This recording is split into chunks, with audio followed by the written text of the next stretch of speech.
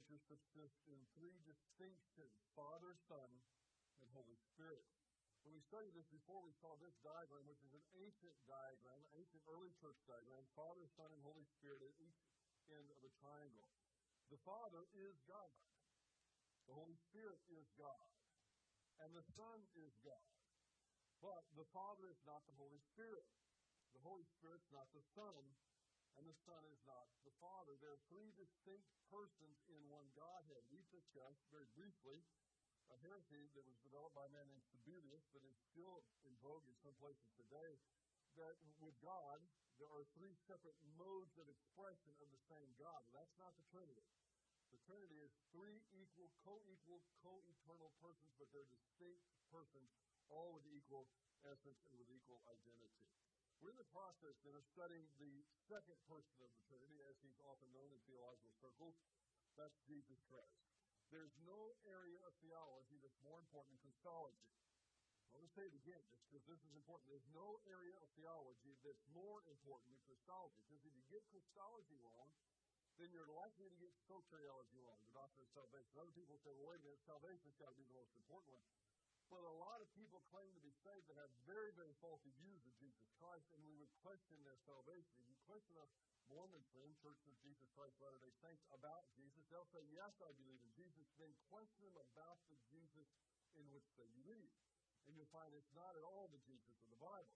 Our Jehovah's Witnesses friends, they may say, yes, I believe in Jesus, but question them about the Jesus in which they believe, and you'll find it's nowhere near the Jesus of the Bible. So Christology is foundational. It's extremely important. B.B. Warfield wrote, he is declared in the most expressed manner possible to be all that God is, speaking of Jesus. He is declared in the most expressed manner possible to be all that God is, to possess the whole fullness of attributes which make God God. The Council of Chalcedon in 451 AD formalized the doctrine that we ended with last week, called the hypostatic union. And they formalized it this way. In the incarnation of the Son of God, a human nature was inseparably united forever with the divine nature in the one person of Jesus Christ. Yet, with the two natures remaining distinct, whole and unchanged, without mixture or confusion, so that the one person, Jesus Christ, is truly God and truly man. If you can memorize that, by next week you make an A on the test. If you can't do that one, then do this. This is the doctrine of Chalcedon and the hypostatic union in summary form. In the person of Jesus Christ, we find undiminished deity and true humanity in one person forever. That summarizes Chalcedon. Now, we need definitions like Chalcedon, and theologians need to fight over those and to study them and to parse them in order to understand Jesus Christ. And who is more important to understand than Jesus Christ? I would propose it's not Britney Spears. It's not any politician. It's not so many of the people that we spend so much time parsing their lives and listening to TV shows, and when something comes up on the internet, I got to click that to see what she's doing today or what he did today. All that's fine and good if you have a lot of extra time on your hands, but it's the person of Jesus Christ that we really need to devote our energies to. Jesus Christ is undiminished deity, meaning he is fully God. He's not partially God. He's not 50% God and 50% man. That's the heresy. He's 100% God and 100% man. He's undiminished deity and true humanity in one person forever. Last time we stressed the idea that he was undiminished deity, but let's not forget the true humanity part. He's undiminished deity, the true humanity in one person forever. Tonight we'll discuss briefly the doctrine of the humanity of Christ. But before we do that, there is a transitional doctrine that we need to consider. Many of you have already heard of this doctrine, some of you may not have. It's the doctrine of kenosis. In the doctrine of kenosis, we see that Jesus Christ, during the incarnation, voluntarily restricted the independent use of his divine attributes in the outworking of the Father's plan. During the incarnation, Jesus Christ voluntarily restricted the independent use of his divine attributes in the outworking of the Father's plan.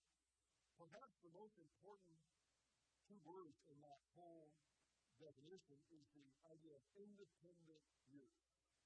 He voluntarily restricted the independent use. He didn't become less than God in the incarnation, but he did voluntarily restrict the independent use of his divine attributes. He did not restrict the use of his divine attributes.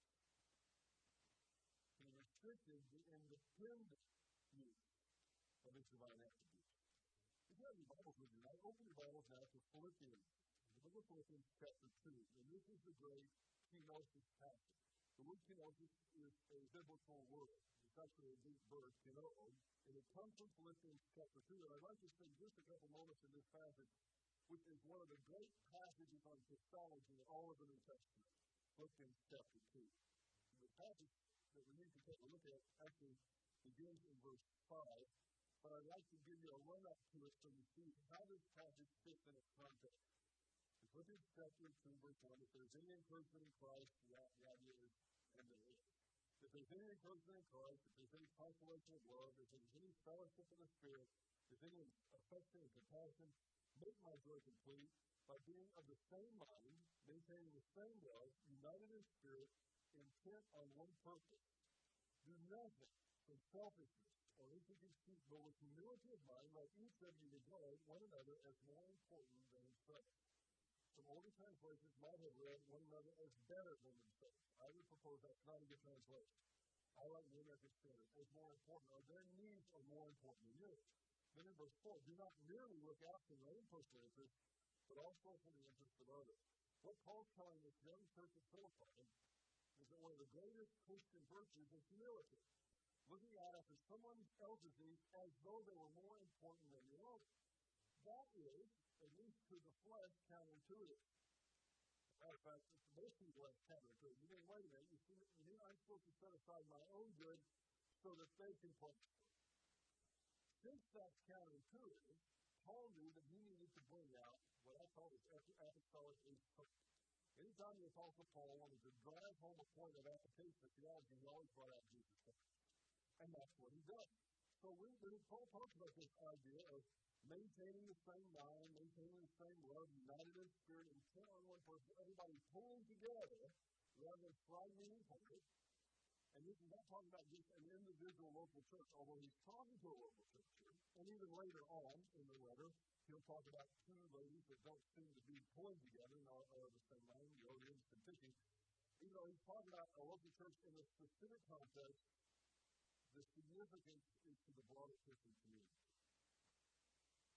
There are, within local churches, many more similarities that we have than differences. Now, there are reasons why people have local churches. Some people like a particular worship style, other people like a different worship style. Some people want to start their service at 10 o'clock, others want to start on Saturday night at 8 o'clock. There are all different kinds of preferences. And there are some theologies that separate that. But if we are those who have trusted Jesus Christ to forgive our sins and to grant us eternal life, then we are part of the body of Christ, the larger body of Christ. And it must truly grieve the Holy Spirit when he sees his own people fighting amongst the church. I'll never forget a chapel service that I attended one time, and Chuck Swindoll was the preacher that day at the chapel service of that assembly. And at that particular moment in time, that particular month, that particular week, there was a lot of fussing and fighting going on in the church. And it had to do with the theological issue, but a lot of fussing and fighting, and some of it was getting a little bit ugly. Now, if you're familiar with academic institutions, fussing and fighting is okay. Sometimes it's expected. These kind of theologians need to be passed out in faculty rooms or in classrooms. But Chuck didn't like the fact that it was getting a little ugly. It was getting a little personal. So in this chapel service, he's actually quoting someone else when he says, gentlemen, the enemy is over there. The enemy's not sitting right next to you. Even if you have a slightly different theological slant on this thing, the other person's not the enemy. Again, there are reasons why people break out into different local churches. But Paul, within the local church at Philippi, and then speaking in other places, here and in other places, to the idea of unity in the whole body of Christ, says, make my joy complete. Stop this fussing and fighting. Make my joy complete. Be of the same mind. It doesn't mean that we're going to be one body, but we also think the same thing when it comes to the theology of the Word of God. Maintain the same love. United in spirit, intent on one purpose. And that one purpose is ultimately the glorification tells us how to do it. Don't do anything from selfishness. Selfishness kills unity, it kills love, it kills the one purpose type of intent. Don't do anything from selfishness or empty conceit, but with humility of mind, let each of you regard one another as more important than himself. Don't merely look after your own interests, but also the interests of others. Now, if you were Paul and you're in that situation and you want to drive this point home and people are looking at you with a little bit of skepticism, who are you talking about? Jesus Christ. Who else, he might have said, if he was expanding this in the sermon form, who was it that didn't just look out after his own interests, but looked after the interests of others? Who was it that considered someone else's needs as more important than his own? Well, there's only one answer with a capital A to that, and that's Jesus Christ. Because he didn't have to do what he did. I hope you realize that. He was not forced to go to the cross. He would have been perfectly within his rights, his sovereign rights, to leave us all in just transformation. But that would have violated his love, and he was perfectly perfect love as well. And so he, in humility, came to pay a price that he didn't know if we had a price to pay. Now, in verses 5 through 11, we see one of the, as I said, one of the great Christological passages in all of the Bible. Have this attitude in yourself, which was also in Christ Jesus. Now, do you see what Paul's talking about as he begins this theological dissertation? I want you to have the same attitude that was in Christ Jesus, which, by the way, is equal to doing nothing from selfishness or to conceit. Who, although he existed in the morpho or the form of God, did not regard equality with God a thing to be grasped. That is one of the most notoriously difficult phrases for translators to come up with from the Greek into English. That's why, if you take 5 or 6 different Bibles, you're going to come up with probably 4 or 5 different ways to translate that. The regarding God is, regarding quality of God a thing to be grasped. One translation, I think Old King James says, do not regard it robbery, something like that. That's older English, it doesn't really make a lot of sense. One of the most modern translations says, do not regard equality with God a thing to be grasped and seized. There's something along those lines. But he keeps on explaining, so we're not bound to that one sentence for understanding. But he emptied himself, taking the form of a bondservant and being made in the likeness of men, and having been found in appearance as a man, he humbled himself by becoming obedient to the point of death, even death on a cross. Therefore, God also highly exalted him and bestowed on him the name which is above every name, that at the name of Jesus every knee should bow, those who are in heaven and on earth and under the earth, and that every tongue should confess that Jesus Christ is Lord, to the glory of the Father. A very familiar Christological passage to all of you, I hope. But I want to draw your attention back to verse 7. Because here's where we get the word that is the cousin of the word kenosis that we're going to get this doctrinal title from. He emptied himself. That is the Greek verb kinoo. And kinoo can mean to empty, like you were emptying a glass of water out into the ground. It can mean that, but the meaning of words is determined by their usage in particular contexts. Here, in this context, kinoo doesn't indicate someone taking a glass full of something and pouring it out so that the glass is not empty. It doesn't mean that at all. It means that during the incarnation, Jesus voluntarily restricted the independent use of his divine attributes. He didn't empty himself of his divine attributes. That would have been impossible. God can't die. God can't become less than God. But he did restrict the independent use of his divine attributes. He never acted independently of the Father. Of course, before the incarnation, he never acted independently of the Father either. During his time on earth, Jesus remained fully God. He submitted himself to the Father and his plan. But that submission did not in any way imply for even 1 second that Jesus was less than God. Jesus could not have emptied himself of even a fraction of his deity, if by that we mean pouring his deity out so that he's less than what he was before. Perfection cannot be lessened. God cannot be less than God or a lesser God. It's impossible. That's the doctrine of kenosis. This is a transitional doctrine between the deity of Christ and the humanity of Christ that we'll study tonight. There is some thought that's related to this idea of the doctrine of kenosis. There is some thought that Jesus performed no miracles from his own power, but always relied on the power of the Holy Spirit in the performance of his miracles. And that's a very popular view. But I'm not at all sure that we can validate that view scripturally. In fact, perhaps the opposite. Kenosis means that, again, that he voluntarily restricted the independent use of his divine attributes. It doesn't mean that he didn't use his divine attributes. And there certainly seems to be some occasions when he did. Like Pentecost, Professor Dallas today points out at least three times, where he believes that it's more likely than not that Jesus did act directly from his deity. And those three times are these. When Jesus killed the storm. In Matthew chapter 8, verses 23 through 27, one of the most well-known of Jesus' acts. Psalm 107, verse 29, has predicted centuries before that God would still storm. Jesus is fulfilling that prophecy from Psalm 107:29. And as Dr. Pentecost points out, Jesus, as creator, he's a member of the Trinity, that was an agent of creation. As creator, he had authority over the storm. So it would be perfectly reasonable for Jesus to have calmed the storm under his own power, under his own deity.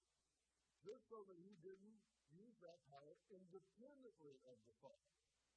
He still humbled himself. He didn't use the power independently of the Father. Jesus healed the blind. This is Dr. King's second of his places where he believes that Jesus acted from his own power in the healing of the blind in John chapter 9. This is actually brought up in Psalm 146:8 as the Messiah, the Yahweh, would heal the blind.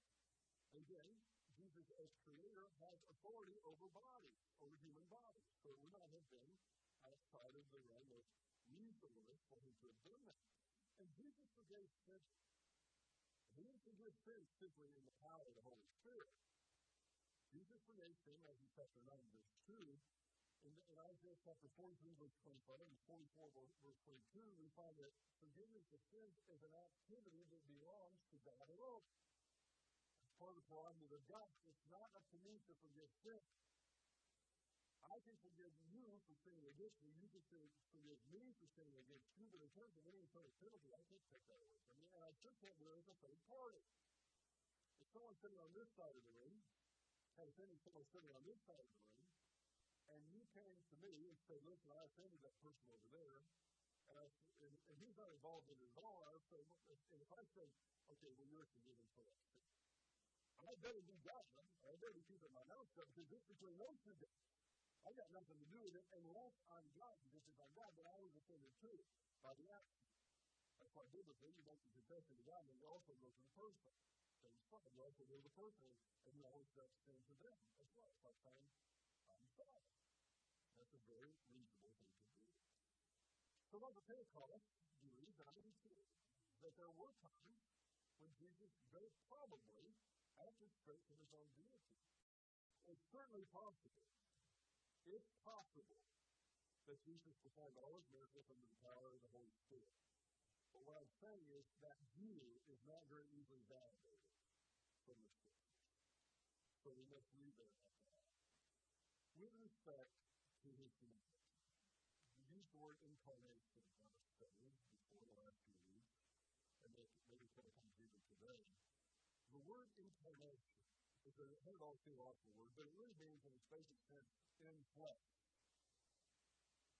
The word carne is the Latin word for meat. There's a Spanish word that's similar to that as well. But the word incarnation means in flesh, and denotes the act whereby the eternal Son of God took to himself an additional nature, humanity.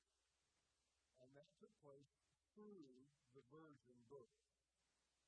The result is that Christ remains forever unblemished, undiminished unity, which is happened in eternity past. But he also possesses two sinless humanity in one person, get this, forever. In one person, forever. When Jesus Christ became humanity on that first Christmas day so long ago. That was something as permanent. That's why we call him the unique person of the universe. When we get to heaven, and when we meet Jesus Christ, we will meet him, we'll stand before him, and he will have a resurrected human body. And it will always be that way. This kind of takes us when we think about what happened when we have our service over here Christmas Eve night, when we have one in here Christmas night, and we're celebrating the virgin birth of our Lord Jesus Christ. Don't forget that. That was a monumental event that happened. Because eternal God, in a point in time, became to humanity, and not just for the duration of time when he was on earth. It's a permanent union. He will forever be to humanity. I don't know if you've ever wondered this. I've had people ask me the question, do you think they could do a multitude of other universes?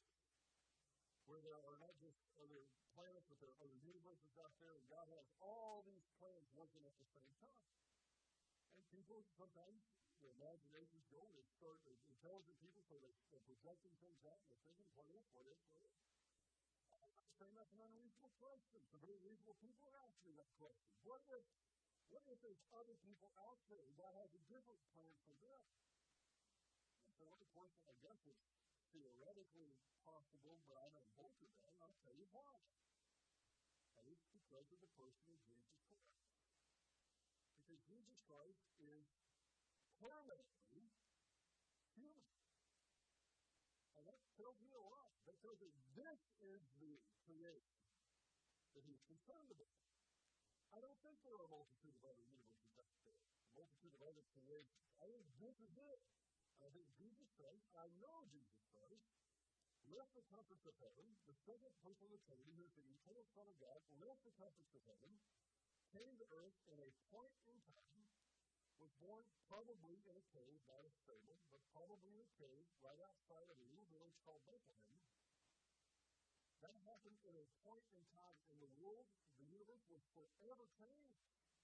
This is bigger than we give it credit for. We're so used to having to argue the deity of Christ, we don't spend a lot of time on the humanity of Christ.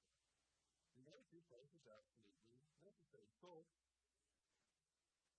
the incarnation, which was in the flesh, denotes the act whereby the eternal Son of God took to himself an additional nature, humanity, through the virgin birth. The result is that Christ remains forever underneath Jesus. That didn't change. But he possesses a true, sinless humanity in this single person, in its eternal. The union is personal, and it's eternal. That the Messiah would be born of a virgin was predicted some 700 years before it happened. Isaiah chapter 7, verse 14 stated that a virgin would be the Son. And while there may have been, Old Testament scholars believe there may have been a near fulfillment, and then I would call partial fulfillment to that prophecy, because the Old Testament word for virgin is the word that can mean either virgin or young woman. So there may have been a semblance of an Old Testament fulfillment, but the ultimate fulfillment to that prophecy is very clear. The Bible tells us what the ultimate fulfillment was. The ultimate fulfillment was in Jesus Christ. We learn that from Matthew chapter 1, verse 23. When that passage is quoted and applied to Jesus. And it's interesting, in the New Testament passage, the word that's used for virgin there can only be used for virgin. It's not as ambiguous as the Old Testament word. So I hope you see what I'm talking about. There may have been a partial fulfillment in Isaiah's time with a young woman who had a child. But the ultimate fulfillment of that prophecy, according to the Scriptures, was in Jesus Christ. That's the ultimate reference to this passage.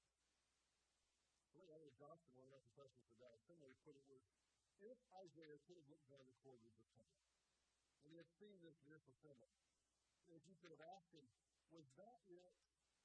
Was that the fulfillment you're talking about in Isaiah saying? He would have said, it looks similar to what I was talking about, but that's not really it. Then you can go down further and further in time, and finally when he gets confused, he goes, that's it. That's what I was talking about. That's why Matthew, writing under the inspiration of the Holy Spirit, can say that Isaiah chapter 7:14 is ultimately a reference to Jesus Christ. And Jesus Christ was born of a virgin. beyond human explanation. The Holy Spirit provided the necessary genetic material to Mary, who was a virgin, probably a young girl. The typical Jewish girl who was betrothed at the time was somewhere between 12 and 12 and a half years old. That was the typical age of Jewish girls were betrothed. Not that way anymore, but it was back then. In agricultural economy, in agricultural society, there wasn't this group of people that we call teenagers. The concept of taking teenager is something that really came from the Industrial Revolution. It had to do with labor and work and all of this other stuff. So, Mary was probably very young. She's a virgin, and in some way that is beyond human explanation. And I say that with all due respect to all of the obstetricians and gynecologists and biologists and anatomists that have done their best to try to figure out how this could possibly happen. But I don't have an explanation for it other than what the Bible said. The Holy Spirit provided the genetic material that a man would have provided, and Mary was pregnant by means of the Holy Spirit. In a way that, again, I say is a mystery. So that Jesus was born without having a human father and without having a sinful nature. Both those places are critical. He did not have a human father in the sense that you and I have human fathers. And he did not have a sinful nature. Joseph was Mary's husband. I guess we could say Joseph was Jesus' stepfather, if we wanted to say use modern terminology. Joseph treated Jesus as though he was his son. But Joseph knew full well who the father, the real father of Jesus was. He was the unique person that he knew. And it's because Joseph was not the father of Jesus that Jesus was not born with a sinful nature. Had Joseph been involved, there would have been a sinful nature involved. I suppose, I guess perhaps God could have miraculously worked that out in some ways, but that's not what he chose to do. Which has led some theologians, not all, but some to determine that the sinful nature must be passed down through the mother. Again, that's up for great debate, and I don't intend to camp on that too much tonight because this is a basic theory, and there are different competing theories about that. But it makes sense to me that that would be one way that Jesus would not have had a sinful nature. He had no human father. But it is key that he was born without a sinful nature. So the virgin birth, the doctrine of the virgin birth, is an essential, and it's also a biblical doctrine. It is necessary if Christ was to be sinless. If he had been born of Joseph, he would have possessed a sinful nature.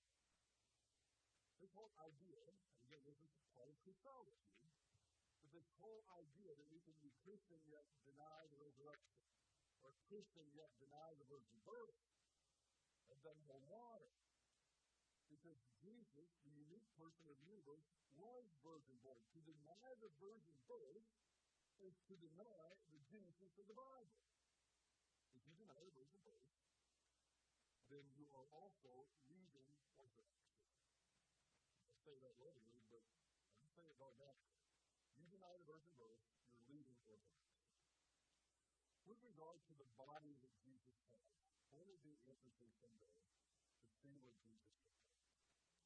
I don't think we really have much of a clue. I really appreciate artists who have tried to depict Jesus. It's interesting the periods of time that have passed.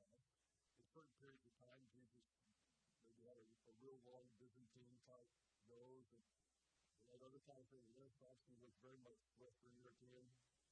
Other people have tried to depict Jesus as though he was an African and with a black skin. Jesus is Jewish. I assume he looks like the Jewish people of his day. I would assume, since the Bible doesn't tell us otherwise, and since the Bible does seem to tell us when someone is like Paul, I assume that Jesus wasn't 6 feet tall. 6 feet tall would have been a giant of a person in Jewish circles at that time. Jesus was probably 5'6", 5'7", 5'8". I don't know where he proved that, but if he was a typical Jew at his time, that's the height that he would have been. People weren't as tall as back then as they were today.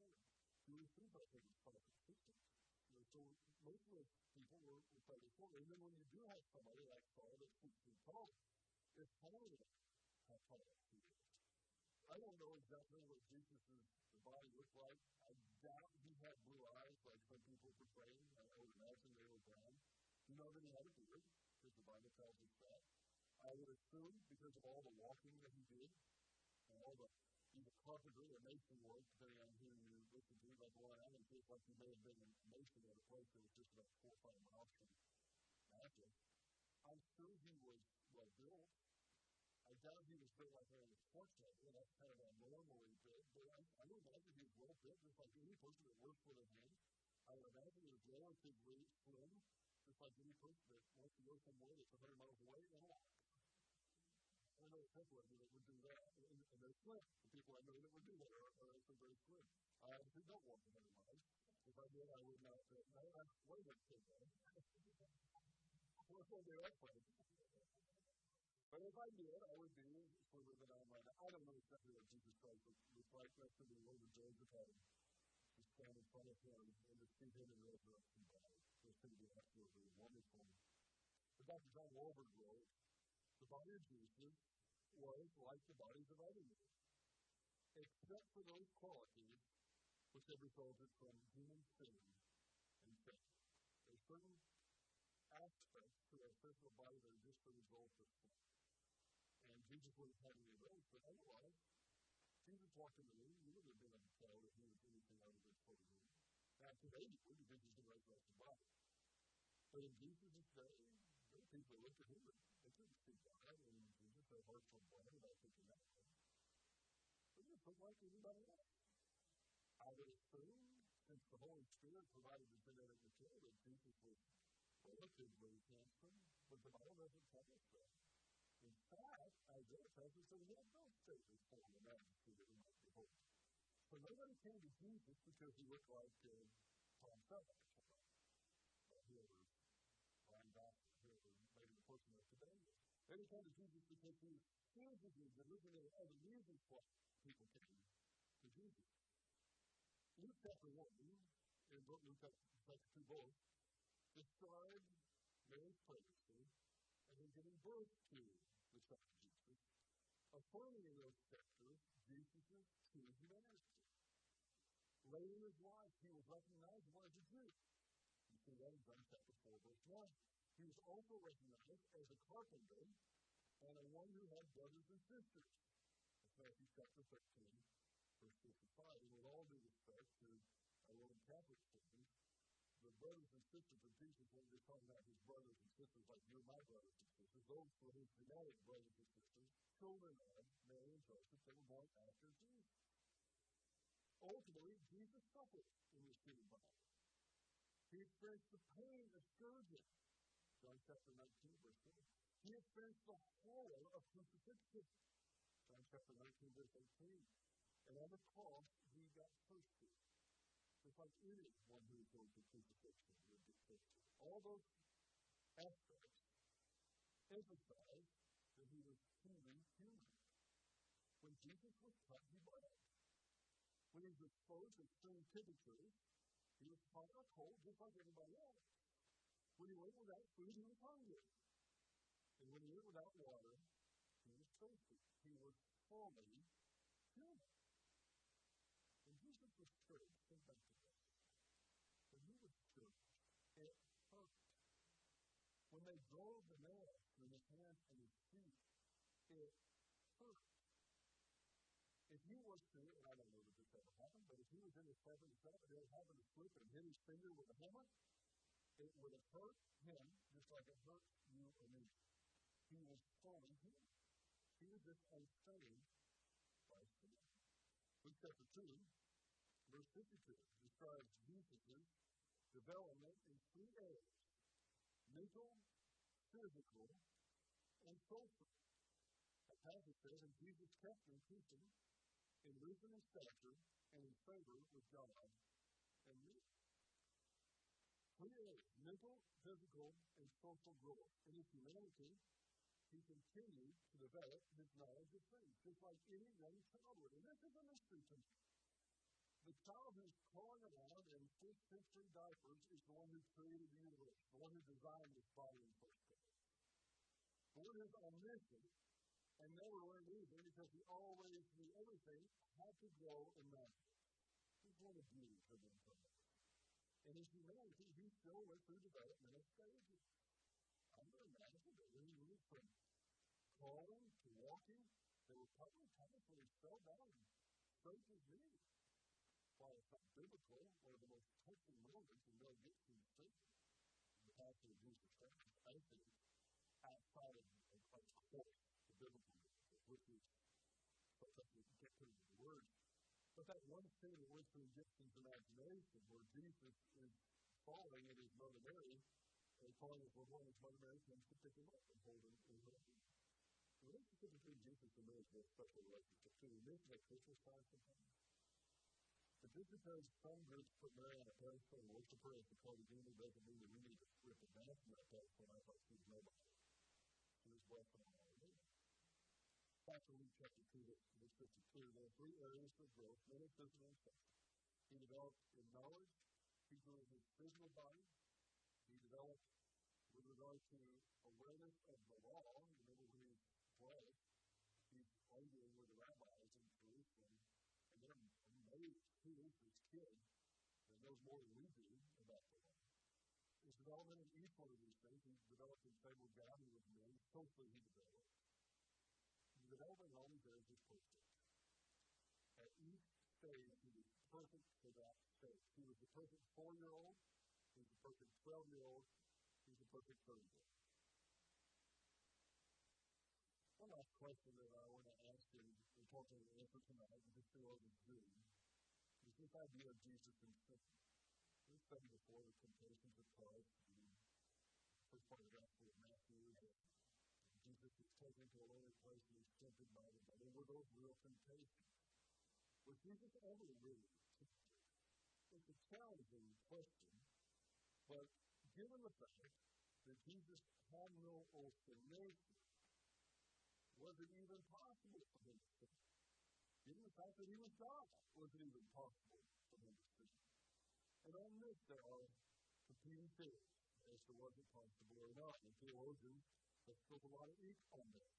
And there are some theologians on both sides of the issue as to whether it was theoretically possible for Jesus to have sinned. But the bottom line is this: that Jesus was tempted, according to Hebrews chapter 4, verse 15, in all ways such as we are. But he was without sin. Bottom line, he didn't sin. He was impeccable in that way. Hebrews 4:15 does indicate that he is our high priest and he can sympathize with us because he's been through the same temptation. I have to take that to mean what it's for.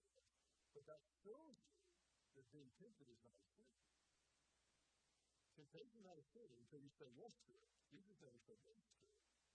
He was without sin. That's the bottom line.